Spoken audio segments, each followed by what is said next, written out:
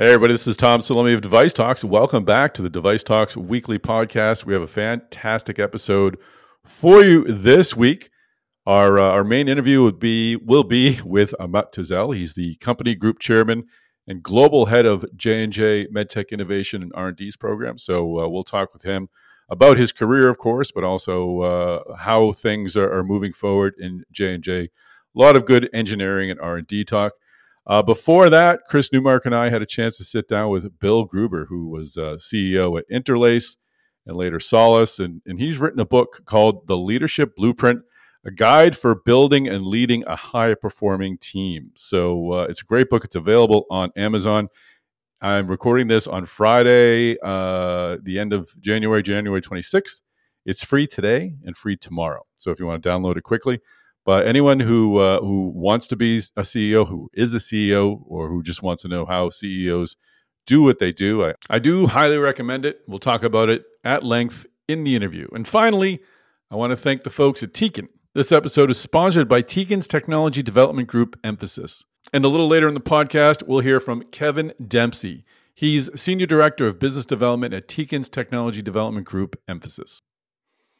But now this is where I normally rant on and on about all the great things that we have upcoming on Device Talks. We will have our first Device Talks Tuesdays of the year. It'll not be this Tuesday, but the following Tuesday, first Tuesday of February. But of course, May 1st and 2nd, the biggie, Device Talks Boston. And absolutely thrilled to have Paul Grand of Medtech Innovator, both at Device Talks Boston and right here on this here recording. Paul, welcome to... I guess it's the podcast. It's kind of the podcast. It's the intro of the podcast. Welcome, Paul. Hey, thanks a lot, Tom. Great to be back. Great to have you here. And we've got big plans for you in Boston. MedTech Innovator will be taking over the big room where we do our keynotes for the majority of the day. We'll have pitches and VC panels and lots of other great content for folks who are building the next generation of MedTech companies. So, Paul, thank you so much for your help with Device Talks Boston. It's really great to work with you on that. Hey, we love working with you on Device Talks Boston. Last year's investor showcase that we did, the All-Stars showcase, as you coined it, which were graduates of MedTech Innovator, was a big hit. And I know the room you had us in was a good-sized room, but we had people waiting out in the hallway who just couldn't, literally standing there trying to peek through the door because it was standing room only. And we get the big room this year, so I'm very excited for that because we're going to fill it. I expect you. I tell people MedTech Innovators like a goldfish. Like just give them the space and they'll fill it. And they'll grow to that size. So I've got the highest hopes for Device Talks Boston. So, but before we get to the MedTech Innovator All Stars at Device Talks Boston, you got some other things going on, a few other things going on, and a deadline coming up. So why don't you tell folks what's going on and what's the deadline? Sure. Thanks, Tom. So for everyone out there who doesn't know MedTech Innovator, for those of you who haven't heard the whole story, very quickly, MedTech Innovator is an accelerator, but we're not like most accelerators. We're more like the graduate school of accelerators. We're where the companies that are already off the ground, that have teams and at least prototypes, if not clinical stage products, sometimes even on the market.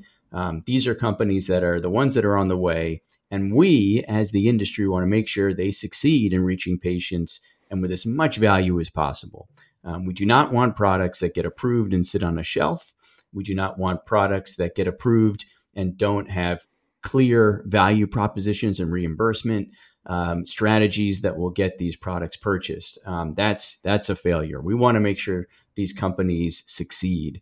And so we run an accelerator that is heavily mentorship focused, with a lot of large strategics, companies like J&J and Edwards Life Sciences and Olympus, and many, many others, Zimmer Biomet and so on. We have all these great partners, about 25 of them who work with different companies, kind of as their coaches along the way. And then we also have about 500 other people who are involved in the process from all across the industry. Every type of stakeholder you could imagine is involved at a customized level to make sure that these companies are getting exactly the support that they need. It is a nonprofit in structure, so nobody has to pay to be part of MedTech Innovator except for the sponsors. The startups don't have to pay anything.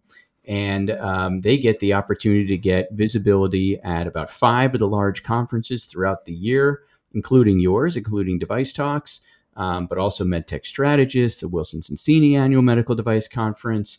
The AdvaMed Annual Meeting is one of our biggest events. And additionally, they get the opportunity to be in front of investors, providers and customers and payers and FDA and all sorts of people throughout the year. And the program is a super high visibility. And we have lots of statistics. I'll just share a couple for those of you out there. Again, even if you know MedTech Innovator well, you may not know that if you look back at 2023, which was a tough year for funding, a lot of people would tell you that. There was about $7 billion in total funding raised in the medtech sector in 2023, according to HSBC's report that just came out. Mm-hmm. And of that $7 billion, $2 billion went to graduates of MedTech Innovator.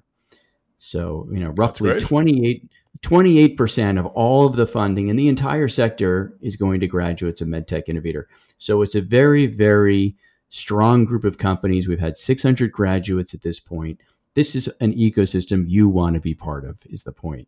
So if you're a startup and you're out there and you're saying, wow, this is really interesting, or if you're a VC and you're out there and you're going, wow, that sounds really interesting. I never heard of that, or I had no idea that these companies, were such a large part of the overall ecosystem. I have a deadline for you, and that is January 31st. That is next Wednesday. It's coming up. Or maybe this Wednesday, depending on when you're listening to this podcast. The 31st is the operative date. That is the deadline, the public deadline for application to MedTech Innovator 2024. So if you want to be showcased at a conference like Device Talks Boston, your ticket to getting in is MedTech Innovator. Same thing for the AdvaMed annual meeting, the MedTech conference. If you want to present there, MedTech Innovator is your path to get there. It doesn't cost you anything to do it, and you get huge visibility. You even get opportunities for things like a little over $1 million in prizes. There's all sorts of opportunities, non-dilutive funding, access to investors, access to strategics, everything you could possibly want, including the greatest PR ecosystem there is in the business. So January 31st is the deadline. You just go to medtechinnovator.org. That's our website.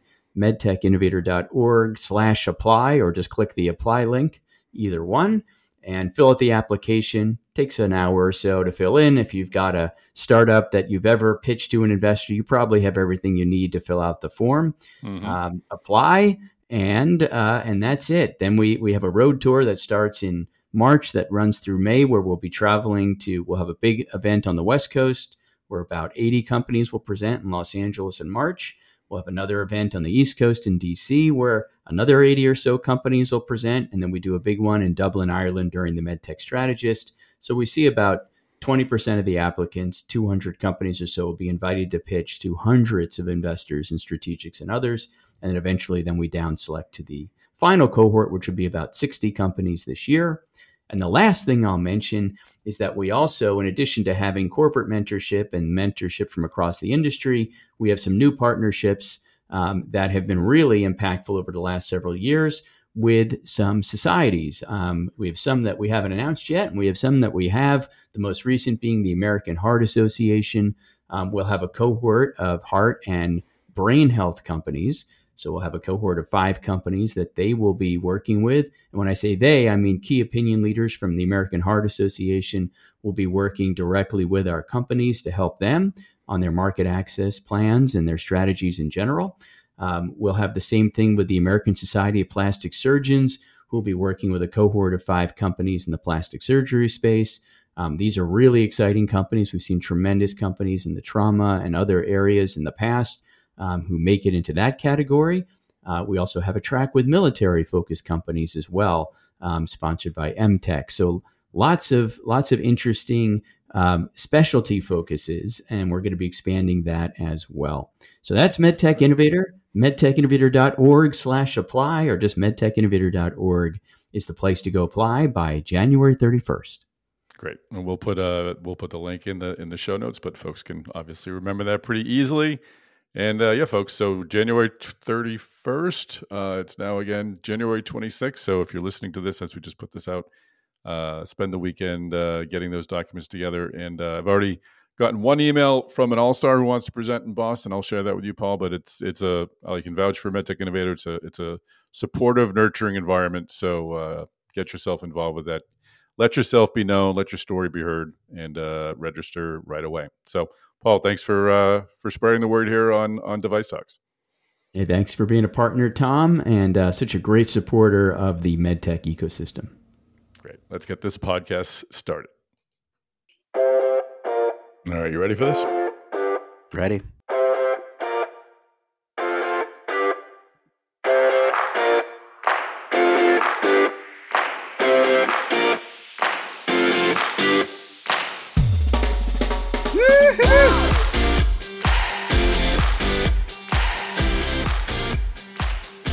Chris Newmarker, how are you, sir? Good, doing well, Tom, doing well. Enjoying our April weather right now here in Minnesota. Like good coffee drinking weather as I look out of the fog and the cold rains. So you don't have snow to complain about, but now you have to complain about fog. Yeah. You don't have to shovel fog, Chris. It's true, you know. Come on.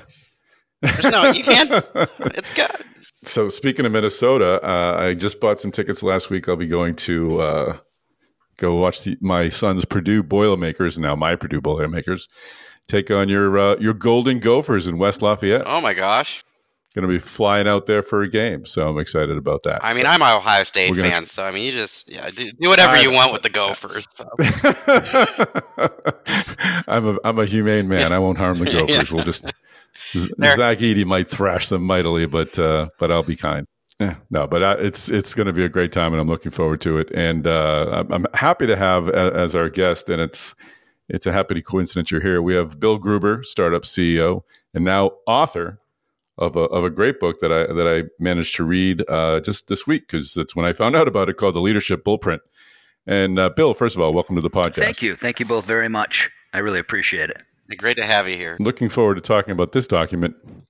But I wanted to mention that, and you may not remember this, we met at one of our MedTech Insight conference in Boston in 2007 or 8, and I had just had my son, and we were talking about having kids, and you gave me a great piece of advice about skiing, and how if you go skiing with your kids, you kind of like they're forced to be with you a lot on the ski lifts. Like you have just this time for all this accidental or incidental time together, and really sort of builds a rapport. And I'm not a skier, so I never took your advice directly, but I've always kept that in mind, and spending my weekends and spending time and trying to create opportunities to sit and engage with my sons, partly because of the advice you gave. So I'm grateful for that. Thanks, Bill. What I didn't say, Tom, is that my son ultimately then decided to go to college at University of Colorado Boulder, and now that's where he lives. So there was a downside to that lesson, and that is that I had to pay out-of-state tuition, and that ultimately he spends 60 days a year on the slopes. So. There's a part 2. Well, maybe that parenting book is not in an offing. But. Yeah. you encourage them to go to states where there's reciprocity. We need reciprocity. Similar experience. My son chose to go to Purdue instead of a school in the general New England area. So I guess I drove him away as well, even though he's not skiing. I have to fly to him to see a basketball game, but I like to think we're still pretty close. So, well, actually, anyway, it's been advice that stuck with me. And Chris, you still have the young ones, so you still have time to keep them in state for college. Yeah, there you Don't let that opportunity go. At the very least, like they can walk around Madison, like look how great Wisconsin is. Like, still 4 hours away, but it's great. It's a good time. 4 hours would be perfect. 4 hours is great. You can do 4 hours in a day if you want to. 16 hours. That's an entirely different story. But anyway, people have heard this story before. Bill, I hope my kids don't listen to this, but hopefully, if they want to pop in with the laundry occasionally, I guess we'll let them in. Well, Bill, before we get into the leadership blueprint, let's talk a bit about your career. It is covered in the book as to how you came to be part of the medtech industry. You started at Procter & Gamble. What happened That's next? correct. And at the time, Boston Scientific hired a lot of Procter & Gamble folks. They wanted people with kind of the formalized sales training.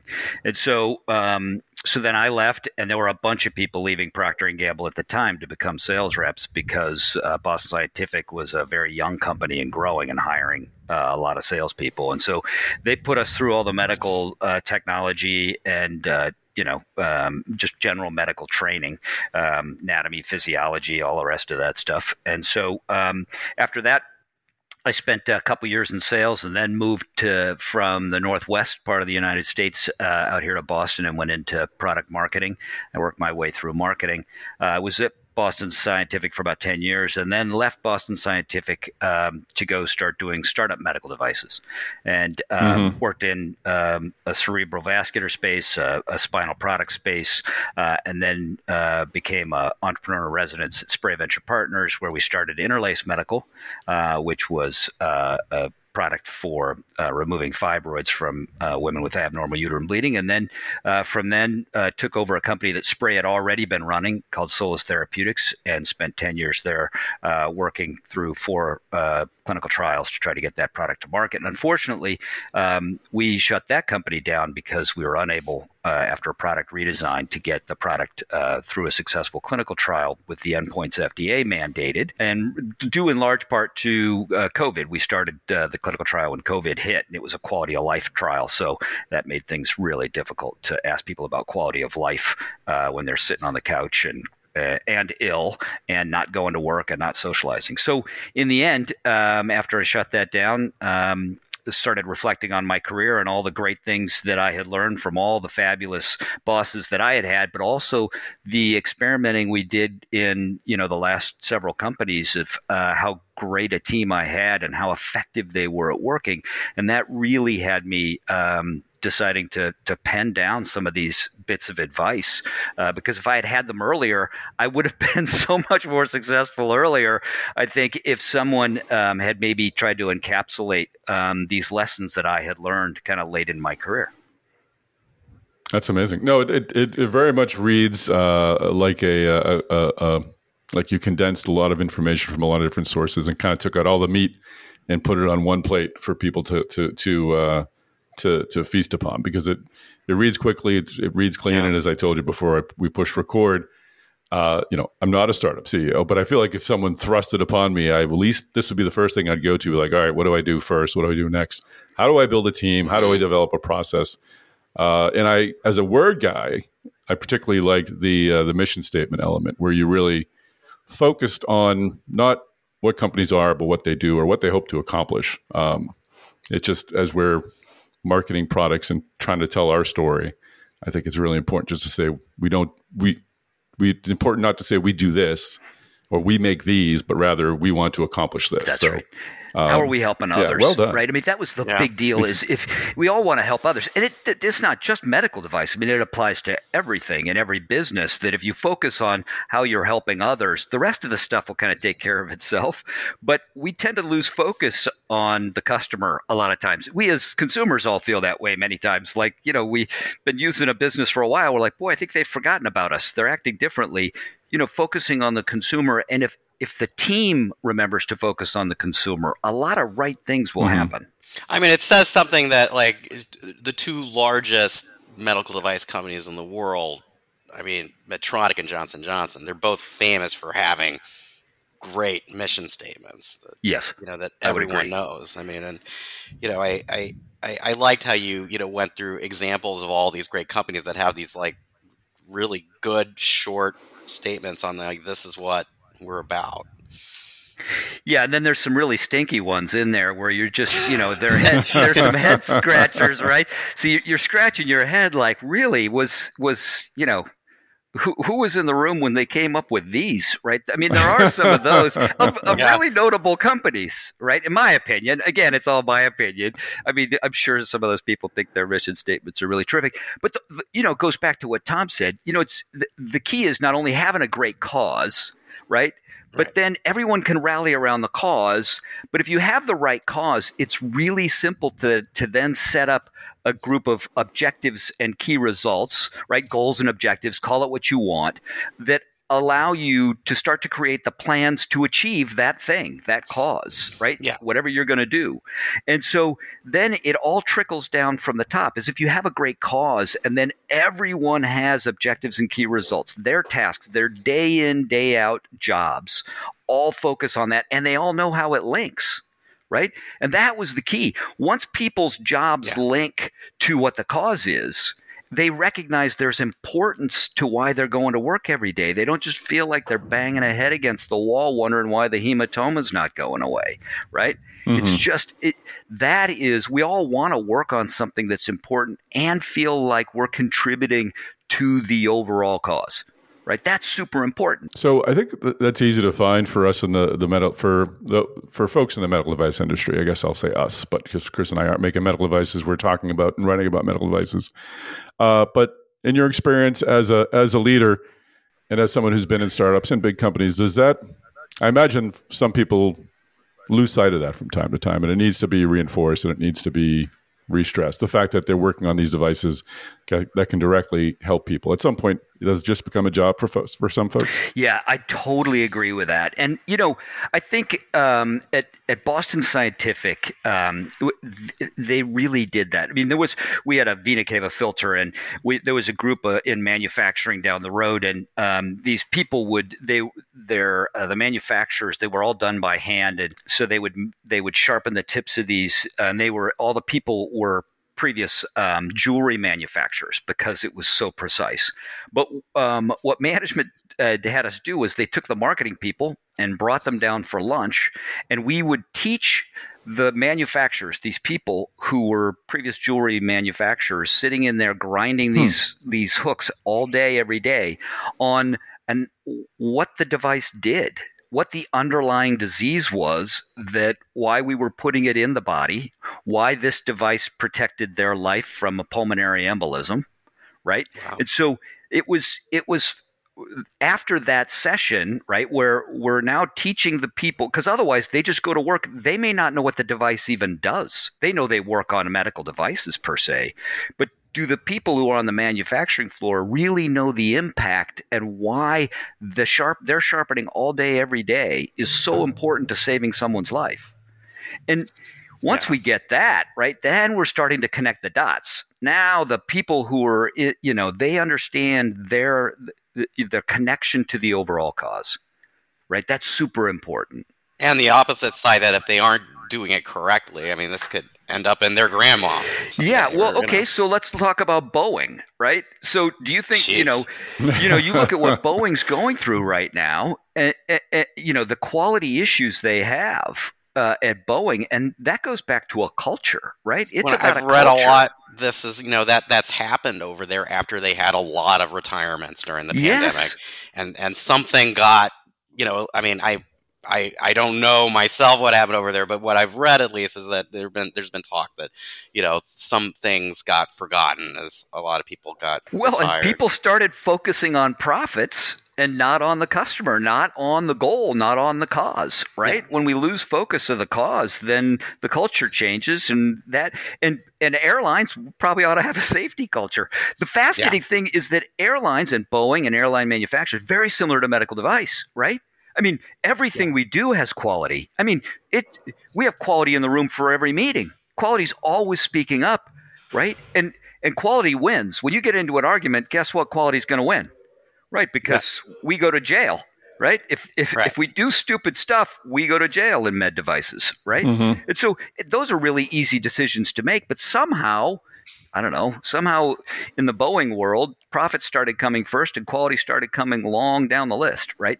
And so, again, we go back to connecting jobs, just like we did before. Everyone's job needs to be connected to the cause. And what's kind of sad is that, Boeing has become such a dominant airplane manufacturer because in the past they were known for such great quality. Yeah, you could rely on their quality, right? And everybody was proud of the quality. The employees were proud of the quality, right? We talk in the book a little bit about if you have a great cause, it works for your customers, it works for your employees, and it works for your shareholders, right? Funny how that all happens. And it's all one cause, rather than a different cause for the shareholders than a different cause for the customers, right? Then you get divergent causes and the whole thing becomes a quagmire.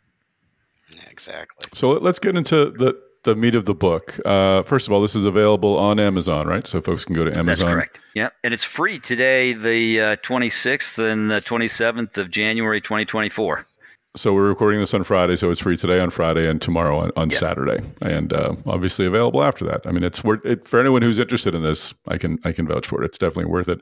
So you're starting you're able to go back in time and give this book to you before you start your first job as CEO. What is the younger you, the new CEO, take first from this, or what should they take first from this book? What lesson? I think, at least for me and a lot of other people, one of the big things that all of us face as kind of our first CEO job is this imposter syndrome. I certainly had it, which is, okay, you now have the title of president and CEO, and maybe it's a small company. It doesn't matter. That title certainly rattles around in your brain. And so, that imposter syndrome has us kind of clawing for, boy, I wish there was a map here. I wish, as you said, Tom, that, boy, if you were a brand new CEO, it'd sure be nice to have some guidance, because now I report to a board of directors. The board of directors, is looking for direction from the CEO. They're not there to just provide a bunch of direction to the CEO like a boss, a direct supervisor might.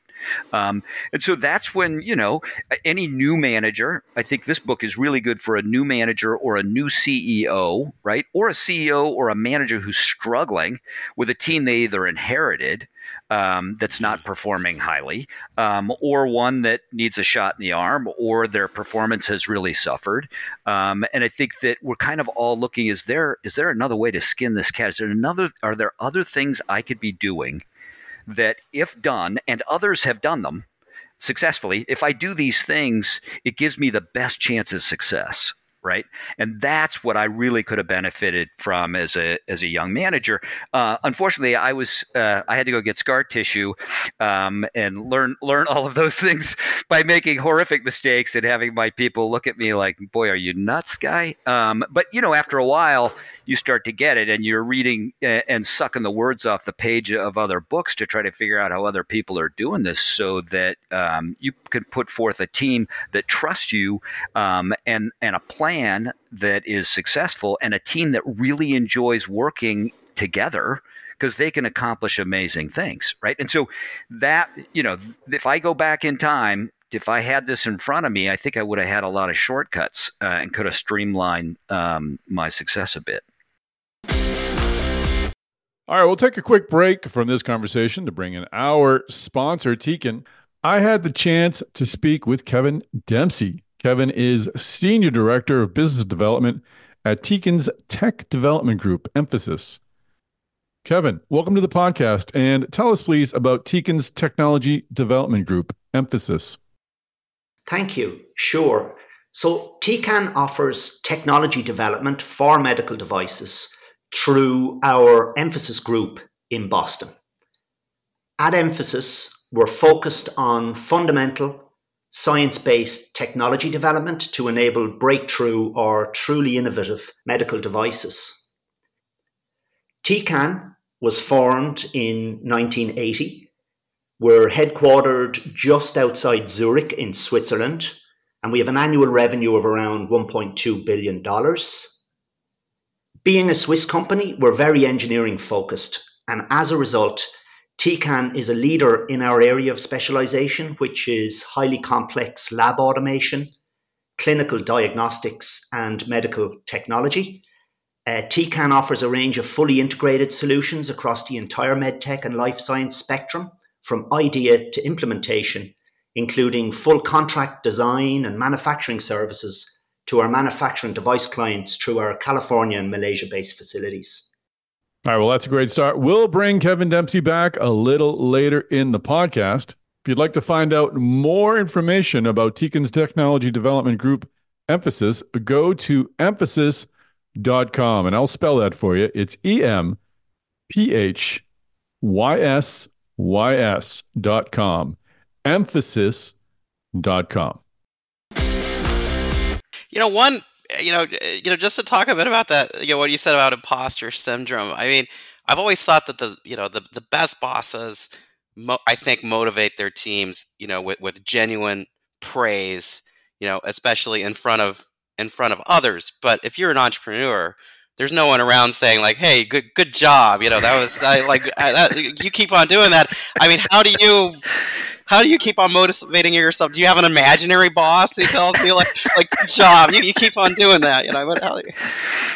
Well, so there's a great line, and somebody had said that you have to be, good entrepreneurs are, they're at the wildly optimistic, right? Unrealistically optimistic, and at the same time completely paranoid, right? Because you have to be able to balance both of those and have those rattling around in your brain in order to be successful. Because boards just don't show up.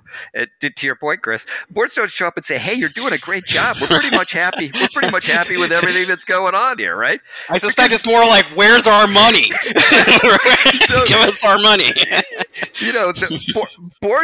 Boards are outstanding. If you have a great boards, are great sounding, for lack of a term, sounding boards to go, make sure you're doing the right thing. But the boards always ask you, what keeps you awake at night, right? And you're like, I haven't slept since I started this thing, and so. And then, John McDonough, one of my favorite board members, used to say, "I don't sleep at night, Bill, until you don't sleep at night." Right. And so, that goes back to what you say, Chris. You're just always paranoid, right? Am I doing the right thing? Because the feedback is just not coming in on a daily basis. Right. And it's one more reason why if you have a system, if you're not just kind of grasping at straws and steering on the bounces and reacting to everything, as opposed to having a plan. Here's the plan on how we're going to manage ourselves. Here's the plan that we're all going to agree to, and we all agree on the cause at the first. So the plan's all going to support the cause, and then we're going to go show the board that we have a cause. We all agree on the cause. They invested. They wrote checks for the cause. And here's our plan to achieve the cause. And we have hedging built in, right? We have backup plans for all the critical path stuff, right? And if we execute like we say we are, and we hire teammates that have the same culture that we do, we're going to win. Or at least we're going to give ourselves the best chance at winning. Right, because there's always COVID or something else that can knock you off, right? But at the same time, if we put our best foot forward and we have a good plan to do it, well, then okay, that's the best you can do, right? And then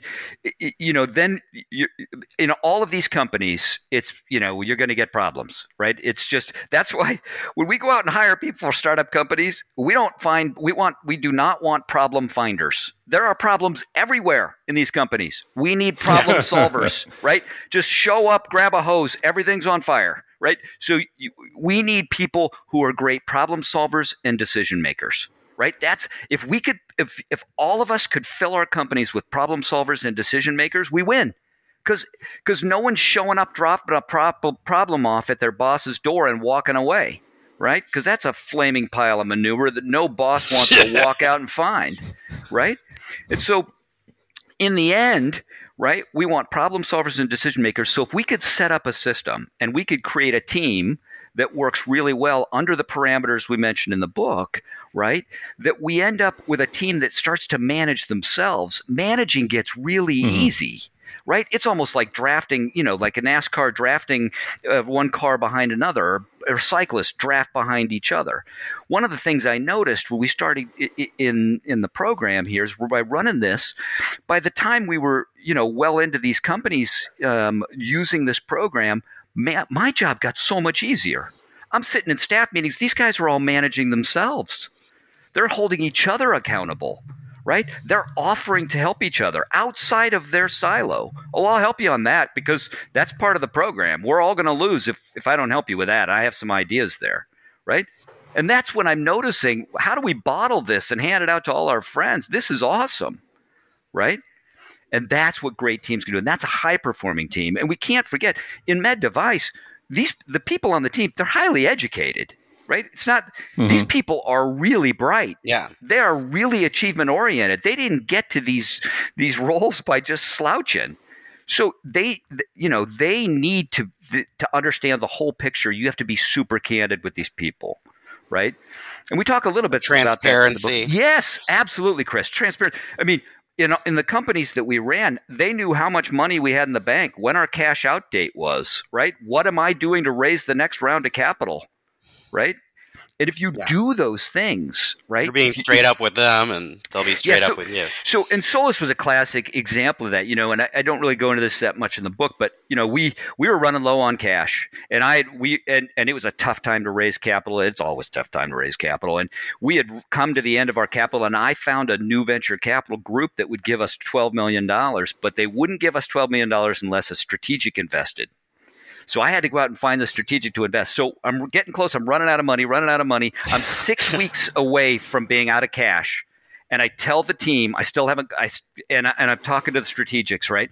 I tell the team, I have to lay you off. I'm going to give you all 6 months severance or 6 weeks severance, but I have to lay you off. And we've been using the program that we have, and the values and everything else we talk about in the book.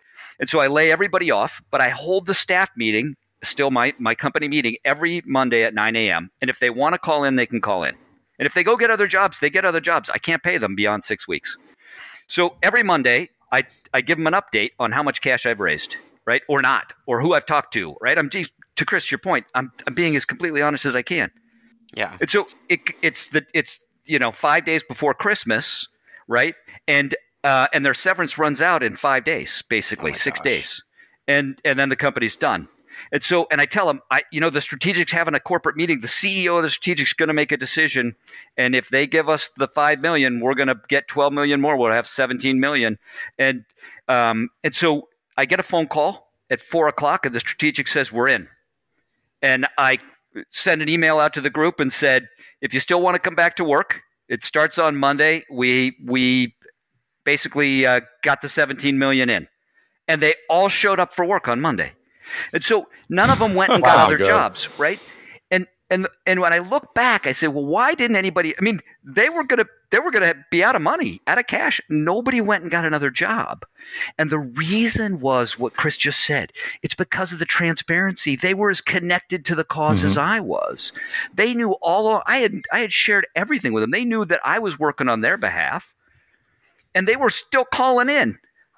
Now, I don't know. I'm sure they were interviewing. Yeah. They should have been interviewing. I would have been interviewing, right? Yeah. I'm like, what are you people doing? I told you I'm running out of money. Did I mention my imposter syndrome? I don't know what I'm doing here. Yeah. So in the end, they all come back to work, and it was like nothing had happened, right? I mean, everybody just cranked. That's amazing. And in fact, 3 of those people wouldn't stop coming to work. They were on severance. They still showed up, and every day were working, right? And so what I go back to is if you follow a system like this, the other thing that happens is this loyalty. People want the team to be successful. They want the company to be successful. They want the enterprise to work because they're so invested in it. Their work is connected to the cause. It all works, right? And so in that essence, that's why, as Tom says, that's why I went to go write the book. Because once you start to see those kinds of responses to a team, when you manage a team this way, as I discuss in the book, then you're like, whoa, there's some amazing things we can accomplish now because the commitment's there, right? And we're sipping cash. We're not spending a lot of cash at all. I mean, we're throwing quarters around like manhole covers, right? I mean, everyone's doing a great job to try to make sure that we're not spending a lot of cash. At the same time, we're trying to raise capital. When you empower people to that level, how do you handle it when they screw up? So that's a great question, Chris. So, and people are going to screw up. And here's the deal, right? What you can't have is 2 smoking loafers in the front of your desk, meaning you can't shoot them all, right? If they show up, right? If they show no, you really can't. It's illegal. It's no. Like, used to say, you can't live with them and you can't shoot them. So. The one thing is if people are afraid to make mistakes, you are never going to take the risks necessary to be successful. You're just not. And so what you do need to have is you won't have the time to handle it. Everybody's going to be like, is it okay if I do this? Is it okay? Yeah, you don't want them to be asking you for you want them to be doing things on their own. Exactly. But so what you do is you teach them to make good decisions, right? They'll, take the pros, take the cons. But the other thing is, and we talk about this in the values section, right? We talk about hedging, and a classic is if you have enough hedges built in, I'll give you an example of a hedge, but if you have enough hedges built in, you can have a fail, and yet you've still got a strap behind it. You still have a safety line behind it. So here's a classic example. In one of our companies, we're trying to make this hypotube, and it's hard to find these hypotubes because our tolerances are so tight. And traditionally, teams would be like, well, and 6 weeks lead time on the hypotube, we're going to go make the hypotube, and it's $5,000, and if we get it wrong, then we got to go to another supplier in order to try to find another hypotubes, right? And I said, okay, so here's how we're going to make decisions, because these are critical path items, right? And the team knows, because to Chris's point, we're transparent, that we're burning $25,000 a day. That's our burn rate. So every day we lose in this company costs us $25,000. So I would pay $24,999 not to lose a day off the schedule, right? That's how we have to think.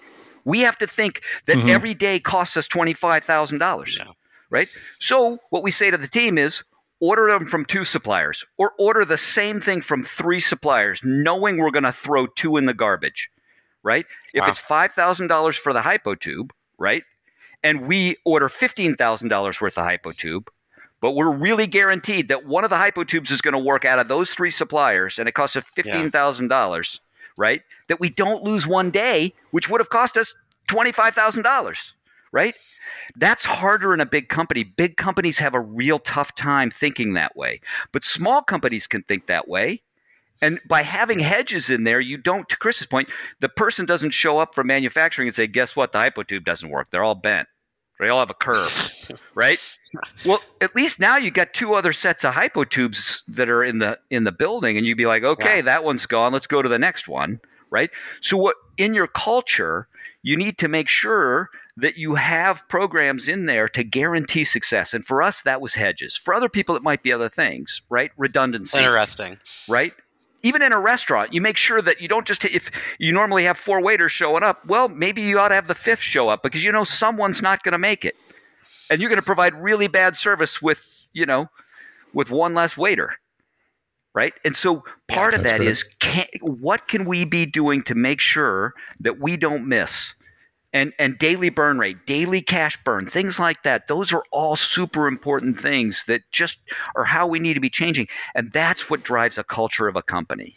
And that all goes down into the book of values. You've got to have a set of values, which are also rules. It's just basically how are the rules we're going to govern ourselves with? Yeah.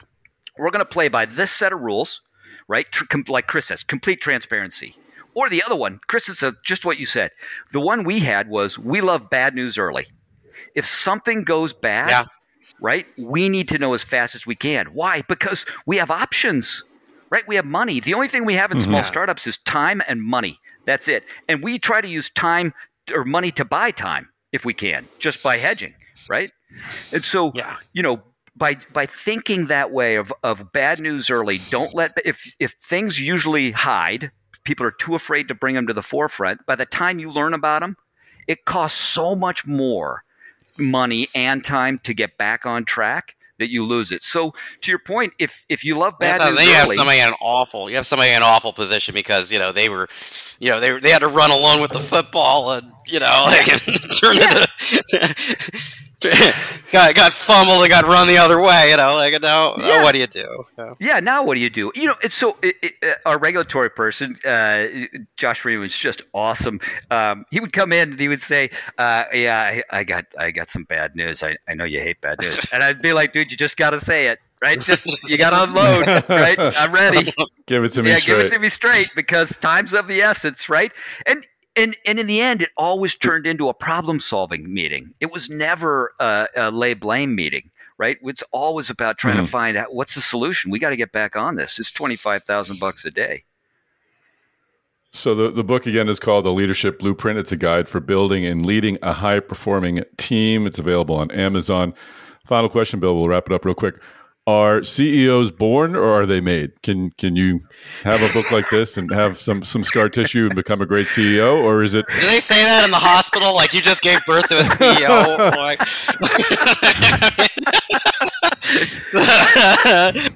Yay, we're gonna have a CEO. That's a great question, Tom. Well, I tell you what, I can't speak for others, but I can tell you this CEO was made. This CEO is not born. I am just a great product of the people who managed me, right? I mean, I had fabulous managers, and I worked for awesome companies, Boston Scientific, Procter & Gamble, Interlay, Solus. You know, I was really, really fortunate.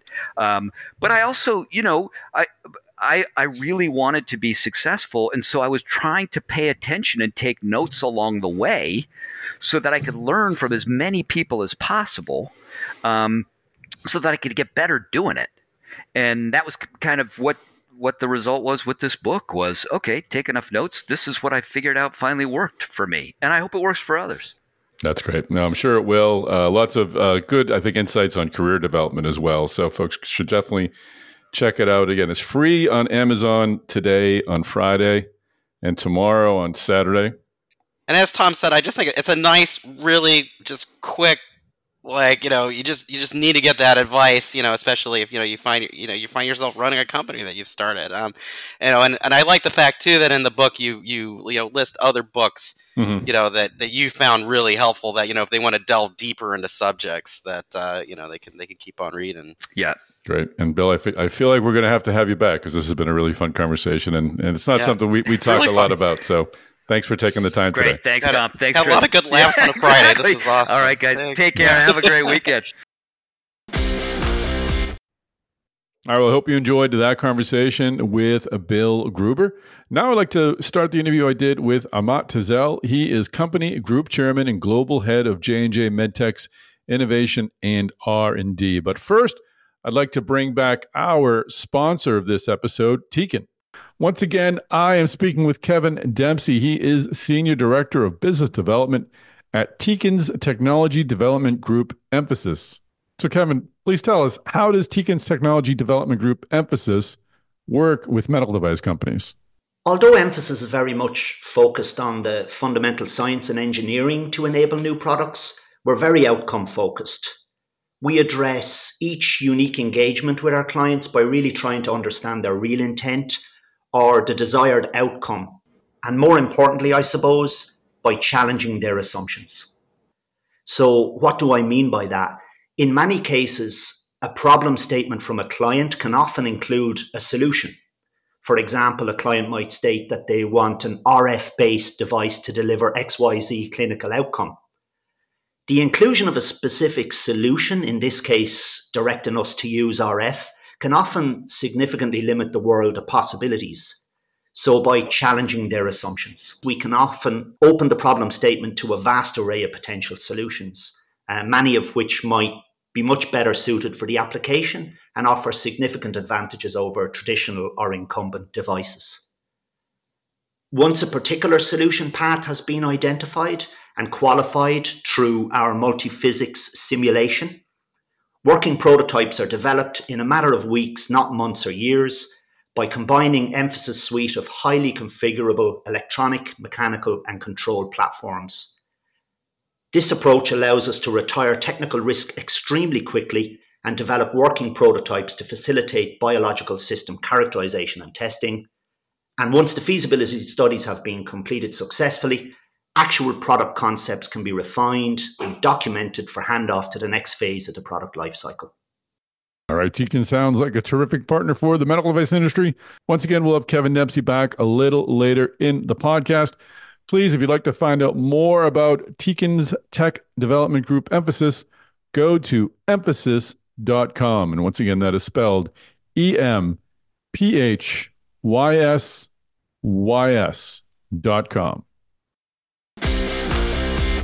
Well, Amat Tezel, welcome to the podcast. Thank you, Tom. Very happy to be here. Excited to talk about R&D at J&J. We're big R&D fans here, and always interested in the sort of the innovative process and how it works, especially at a big industry leader like J&J. But before we get into that cool topic, I'd love to learn about your path into the medical device industry. What was the first thing that intrigued you about working with medical devices? Sure. So I was born and raised in Turkey, did a classical engineering path early on in my education, did chemical engineering bachelor's, chemical engineering master's, and during my master's, I kind of gravitated towards something closer to healthcare. I didn't really, from a purpose standpoint, maybe connect with what a chemical engineer usually does, which is the oil industry, the gas industry, the plastics industry. So I want to do something different. And when I was picking a PhD program in the US, I picked a program in UC Santa Barbara that had a lot of bioengineering projects, a lot of healthcare related projects. And I choose my PhD program and project to be something in healthcare. And that's how I did kind of shift from a classical chemical engineer into a more healthcare oriented education. And then from that point on, of course, I stayed in the industry. What was the appeal of the healthcare industry, the medtech industry? What drew you over from the chemical engineering side? I think probably the human connection, the interaction with humans. I could have probably pursued MD career if I stayed in Turkey. And if it wasn't going to be a medical doctor, I think I wanted to be somewhere in healthcare because I grew up in a family where our close network had a lot of physicians. So in our household, we always had lots of physicians, lots of guests, close friends of my parents. So I always heard their stories and heard their kind of challenges. And from early on, it just was interesting for me. So I think that was the connection for me to switch. Interesting. I don't talk with a lot of folks who have a chemical engineering background who have moved into biomedical work. Does that education, that training, that understanding, how does that translate over to, I guess, what's essentially mechanical engineering and biomedical engineering? I imagine there's a lot of great things to draw from, but are there things that are there shortcomings that you had to overcome? What was that move Yeah. like? Yeah. No, interesting question. I mean, actually, if you look at now the universities which have graduate programs in chemical engineering, a lot of them are renaming themselves to chemical and bioengineering or Oh, interesting. chemical and biomedical engineering. And the reason for that is that chemical engineering is a very broad engineering discipline. You learn a lot of things like thermodynamics, transport phenomena, fluid dynamics. And these are kind of essential tools that could be used in very, very broad industries. And that is why, if you look now at many universities, there are a lot of, I would say, medical healthcare related PhD projects and programs in chemical engineering departments. So I think it's very broad. When I was doing my PhD at UC Santa Barbara, I would have said probably 40 to 50% of my peers were doing a project, a program related to healthcare. And I guess the basis again is because chemical engineers are very broadly trained. I didn't know that. Well, it's good to know. So you went from that PhD program. You were a senior scientist at Inamed, and then it looks like your move was over to Allergan. How did you come to move there? Looked as director of research and development. What was the appeal of the Allergan company? That's a company that's gone through a lot of changes, especially over the past 10 years or so. Yes, I was acquired into Okay, Allergan. that'll do Allergan it. acquired Inamed. And, one of the interesting aspects of that is that they were very interested in acquiring Inamed for the program and project that I was working on. And that was not a very, I would say, a high profile program at that point in Inamed. Inamed's majority of sales at the time was coming from breast aesthetics and obesity intervention. But Allergan was really interested in acquiring their injectable aesthetics products to ensure that they can pair it with Botox Cosmetic. Even though the revenue of the Inamed's revenue on injectable aesthetics was low, the interest of Allergan to that program was very high.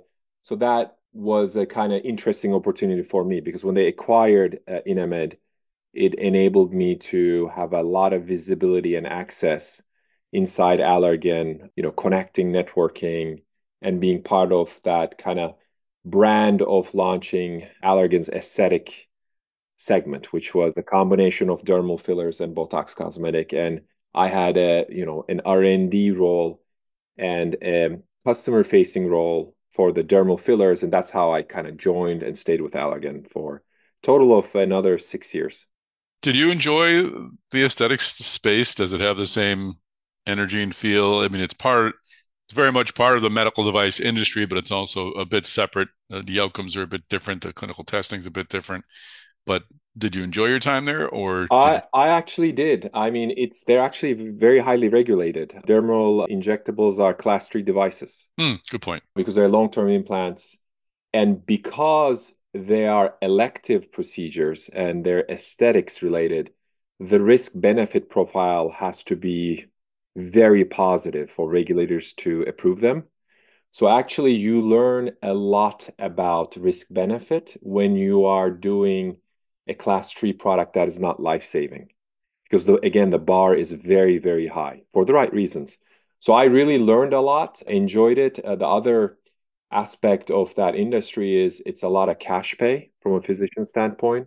So it's just a very dynamic market, lots of innovation.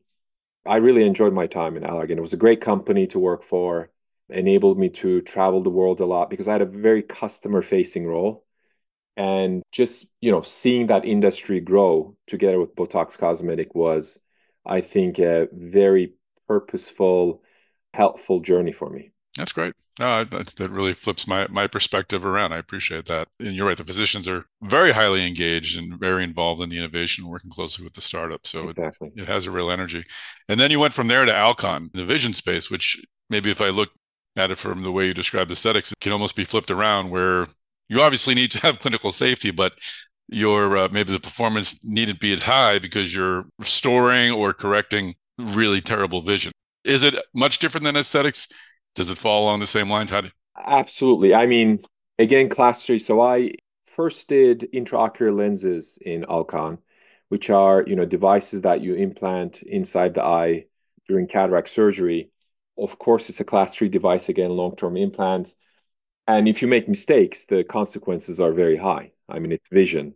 So, I mean, I gravitated towards Alcon for a couple of reasons. One, at the time, it was owned by Novartis, and I had a lot of respect towards Novartis, read a lot about it. And the second, during my interview process, my hiring manager said something that I still remember. And he said, when I go home, he said, I can tell myself and my family that I made someone see better today. And that just kind of connected with me. And I'm like, okay, I want to be part of that. So I joined Alcon in 2013 as the head of R&D of intraocular lenses, was part of a major innovation and sales turnaround with Alcon. And then my role broadened to be head of R&D of all surgical business for Alcon. And that is essentially any equipment that is used for cataract surgery, retinal surgery, glaucoma surgery.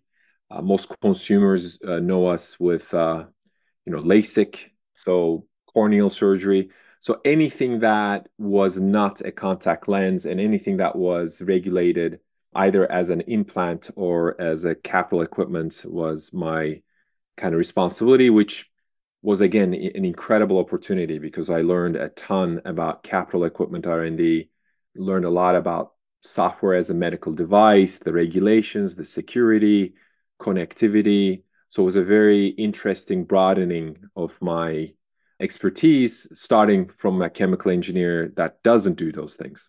Interesting. I love these different perspectives, and let's move then into your role at Johnson & Johnson Medtech. You're the global head of innovation and R&D, overseeing obviously several different businesses that exist within J&J Medtech. Curious from your experiences prior and now at J&J Medtech, are engineers and R&D groups at their base, are they the same even if they're in different businesses? Is the energy the same? Is the approach the same?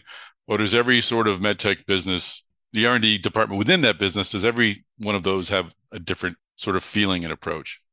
I think there are a lot of similarities and subtle differences, but I would say one of the major differences that I observed in my career is the engineering approach in companies that are located in US could have subtle differences and sometimes important differences than, for example, an engineering group that works in Europe or an engineering group that works in Asia.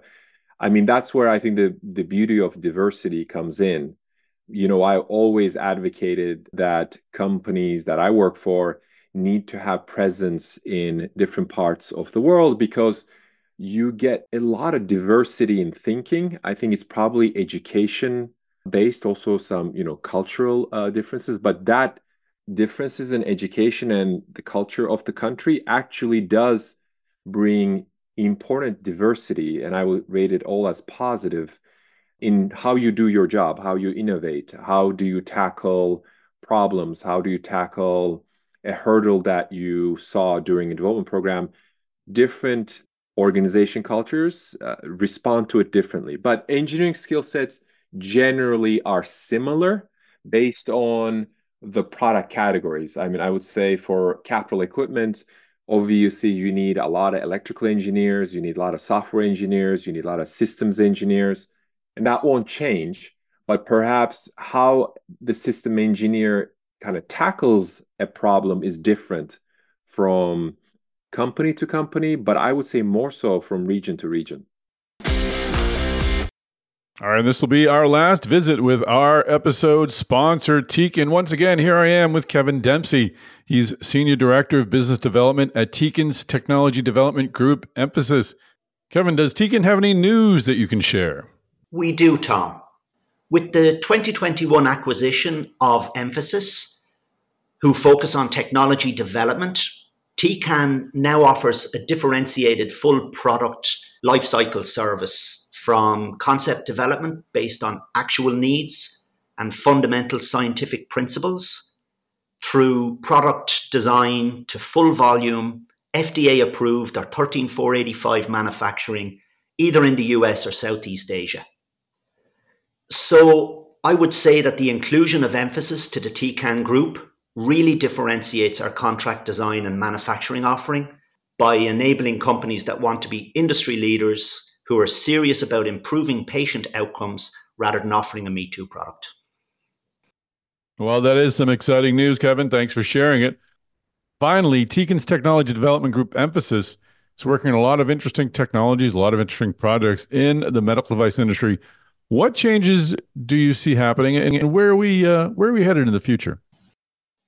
So, two strong teams that I see with our clients who are developing innovative breakthrough medical devices are, firstly, they're trying to develop medical products that deliver a real impact to patient outcomes through, for example, better controlled devices that result in less collateral damage, if I can say that, innovative new devices that enable treatments that were not previously possible, and more efficient devices that can achieve results in a significantly shorter treatment cycle.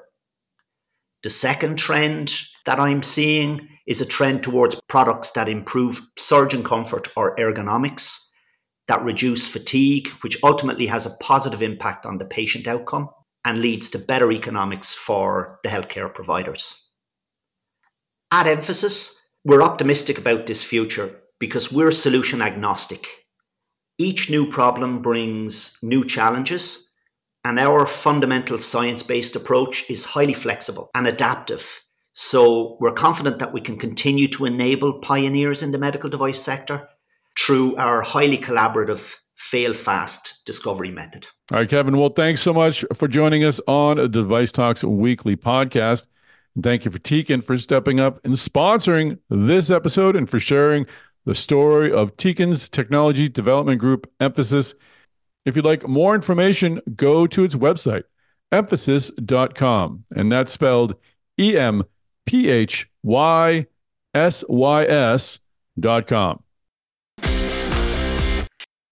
How did you come to, you joined Ethicon in 2020 and you assumed your current role about a year ago, November 2022. What was the thinking behind the move to Ethicon? Well, Ethicon is an iconic brand. So obviously I have known about Johnson and Johnson You heard of it from before. very early on my career. But if you are in the medical device industry, you know of Ethicon. Sure. Because it is, an iconic brand. So when I got the call to kind of put my hat in the mix to join J&J, it was for me not a tough decision. I'm like, yes, I would love to be able to lead Ethicon R&D. Where can I sign? Obviously, it didn't happen that quick, but so for me, it was very exciting to be called, and I interviewed, and I was offered the role. Still humbled about it, and I joined. During an interesting time. I accepted the offer late March in 2020. I was just So noticing that the timing, yeah. yeah. So, when we all thought we will only be, in our homes for 2 weeks and the world will return to normal, that's the time I accepted it. So it was a very interesting transition because I accepted the role in late March, joined the company in June, moved from Texas to New Jersey in June of 2020, didn't fly with my family. We drove. So it was an interesting experience, but obviously Ethicon, for me, it was an absolute easiest decision I made. And how were you able to assume a leadership position under those conditions? Were you able to meet your teams and meet people? Were people working from home? How do you sort of Yeah, get a I sense mean, of a group of people without actually having the intimate connections we're accustomed to? correct. So there was a positive, and obviously I did not. The quick answer is first few months I did not meet anybody. It was Zoom. We had a very skeleton group going to our office, but you had to have a very strong rationale, like you have to complete an experiment, for example. So obviously my role didn't qualify as business critical to go into the office. So first few months I was on Zoom. Clearly it was difficult to connect with people, but on the other flip side, it had an advantage too, and that is when you usually join a company, you spend a lot of time on the road. And what I had as advantage is that from 7 a.m. to 7 p.m., I could have meetings and meet people on Zoom. So my immersion was perhaps not ideal due to the timing of COVID, but on the other hand, I gained a lot of knowledge quicker than a regular standard joining a company. The human connection piece, of course, was impacted, but I had great peer mentors when I joined J&J that really, really helped me integrate with the community as soon as, towards the end of 2020, early 21, it started opening up. I had a lot of, positive help from my peers. And I would think once you're able to actually meet your team and your folks who you have been Zooming with for so long, that first meeting it's almost a celebratory one. It's almost a good Yeah, first step to take. with the important caveat that I don't know if it happened to you, but if I met someone in Zoom, when I first meet them in person, I wouldn't necessarily recognize them. Yeah, very true. Um, Yeah. yeah, so they were like, "Hey, like we had like 7 meetings." I'm like, okay." Yes, I mean, I'm a people person, so I like the human interaction. So being able to go at the time, I was Ethicon. So the first time I flew to Cincinnati, where we have a large presence, it was a very exciting time. I think I went there for the first time, if I remember, April 2021. And I still remember that trip. It was, meeting a lot of people. Still, if you remember, we were very distant, a lot of Yep. masks, but it was still a very exciting opportunity. That's amazing. So let's talk about your current role. You took over November 2022. Again, company group chairman, global health and medtech innovation and R&D, taking over for Peter Shen. What are the first steps you take when you take on a position like this in terms of, I mean, this is your operation, your entity to manage. You want to make sure it's operating as you think is the most optimal level. How do you go in and assess an opportunity like this, a large organization? Maybe you can give me a sense too as to actually what you oversee, if it's groups of people who are overseen by others. How is your business that you're responsible for? How is that structured? Yeah, I mean, so I'm responsible for the product development teams. That's called engineering and scientific teams. Yeah. Responsible for our clinical and medical affairs teams and responsible for our regulatory affairs teams. And obviously, we have some operational teams as well. But Oh, in okay. simplest terms, engineering and sciences, medical, clinical, and regulatory affairs and public policy related to regulatory affairs would be my responsibility. Going back to your question, one of the, I think, mistakes I've made early in my career is to try to make an impact too quick, too fast. In this case, I try to learn and listen about the businesses that I wasn't close to. And what I mean by that is that obviously, because I was in Ethicon for 2 years, I had a very strong understanding of how Ethicon worked, the Ethicon business. So for me, that was not an issue, but I need to learn a lot about our orthopedics business. I need to learn a lot about our interventional business, which is our Biosense Webster business, mainly in terms of revenue, which is, for treatment of atrial fibrillation, Cerenovus.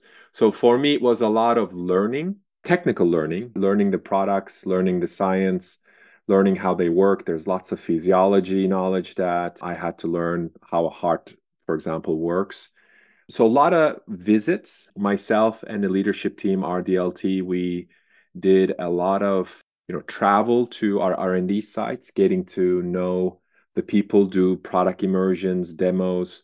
So I would say my first 4 to 6 months was a lot of learning.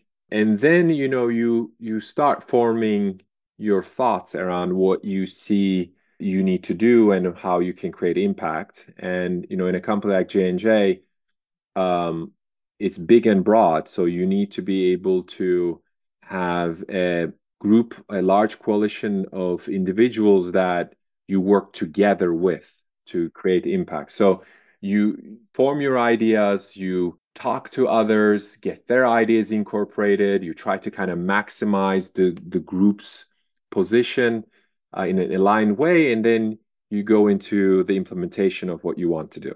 And where are you in that process? Are you in the implementation stage now, or are you still in the formulation of Yes, I strategy? mean in different aspects, absolutely in different stages. But for example, the medical device industry is changing. If you go back 15, 20 years, medical device industry was a lot about implants and devices that will either help that implant be implanted or devices for a procedure. Now, those things are here to stay, and we have to be really good at them, which we need to do that. But then there is this additional piece of adding surgical guidance, giving more information to the physician to make better decisions in the OR by collecting data, analyzing the data. So there's this digitization of surgery and digitization of medical device industry happening. So for us, for example, in the implementation phase, it could be how do we execute in the most successful way in our processes, our products, our talent strategy to be able to ensure we maximize our kind of potential in digitizing surgery. So for me, that would be an example of we formed a plan, and now as our R&D leadership team, we are executing that plan. And obviously, these are long-term strategies because we need to have a position on things like generative AI. We need to have a position on how do we develop software with a very, very broad portfolio. So lots of decisions, lots of planning, but that would be one example of an implementation.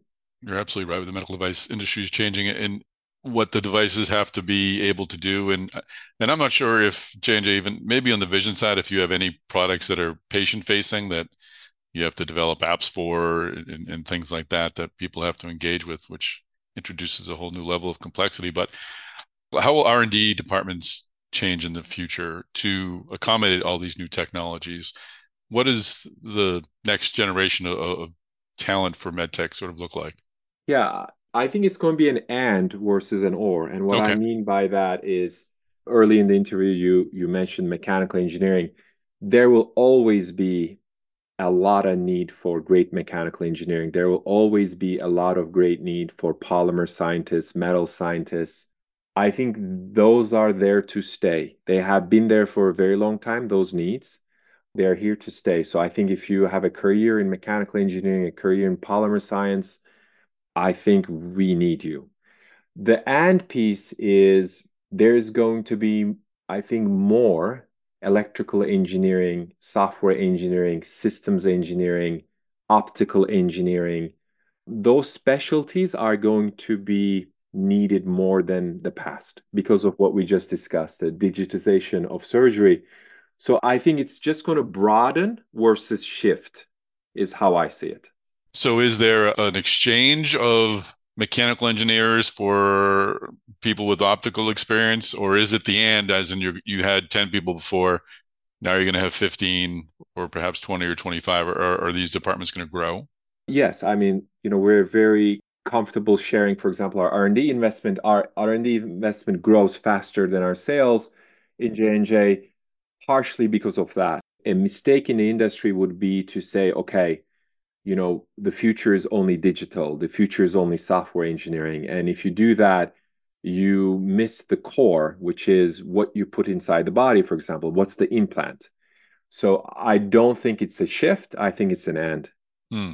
And what is it that will bind all these engineers from different specialties? I imagine that the mission of Medtech, the desire you stated up front to work in healthcare and to help in patients, that's sort of the unifying force that again binds all these folks with different specialties, other than just working for the same company. But mission is so important and culture is so important.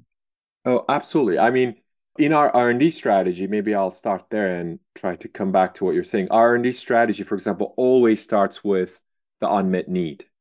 We don't go after, for example, financial targets in innovation. We start with the highest unmet need. And usually, if you have high unmet need, there's a positive growth story there as well. But that unmet need and solving that patient's unmet needs is the unifying purpose of engineers and scientists.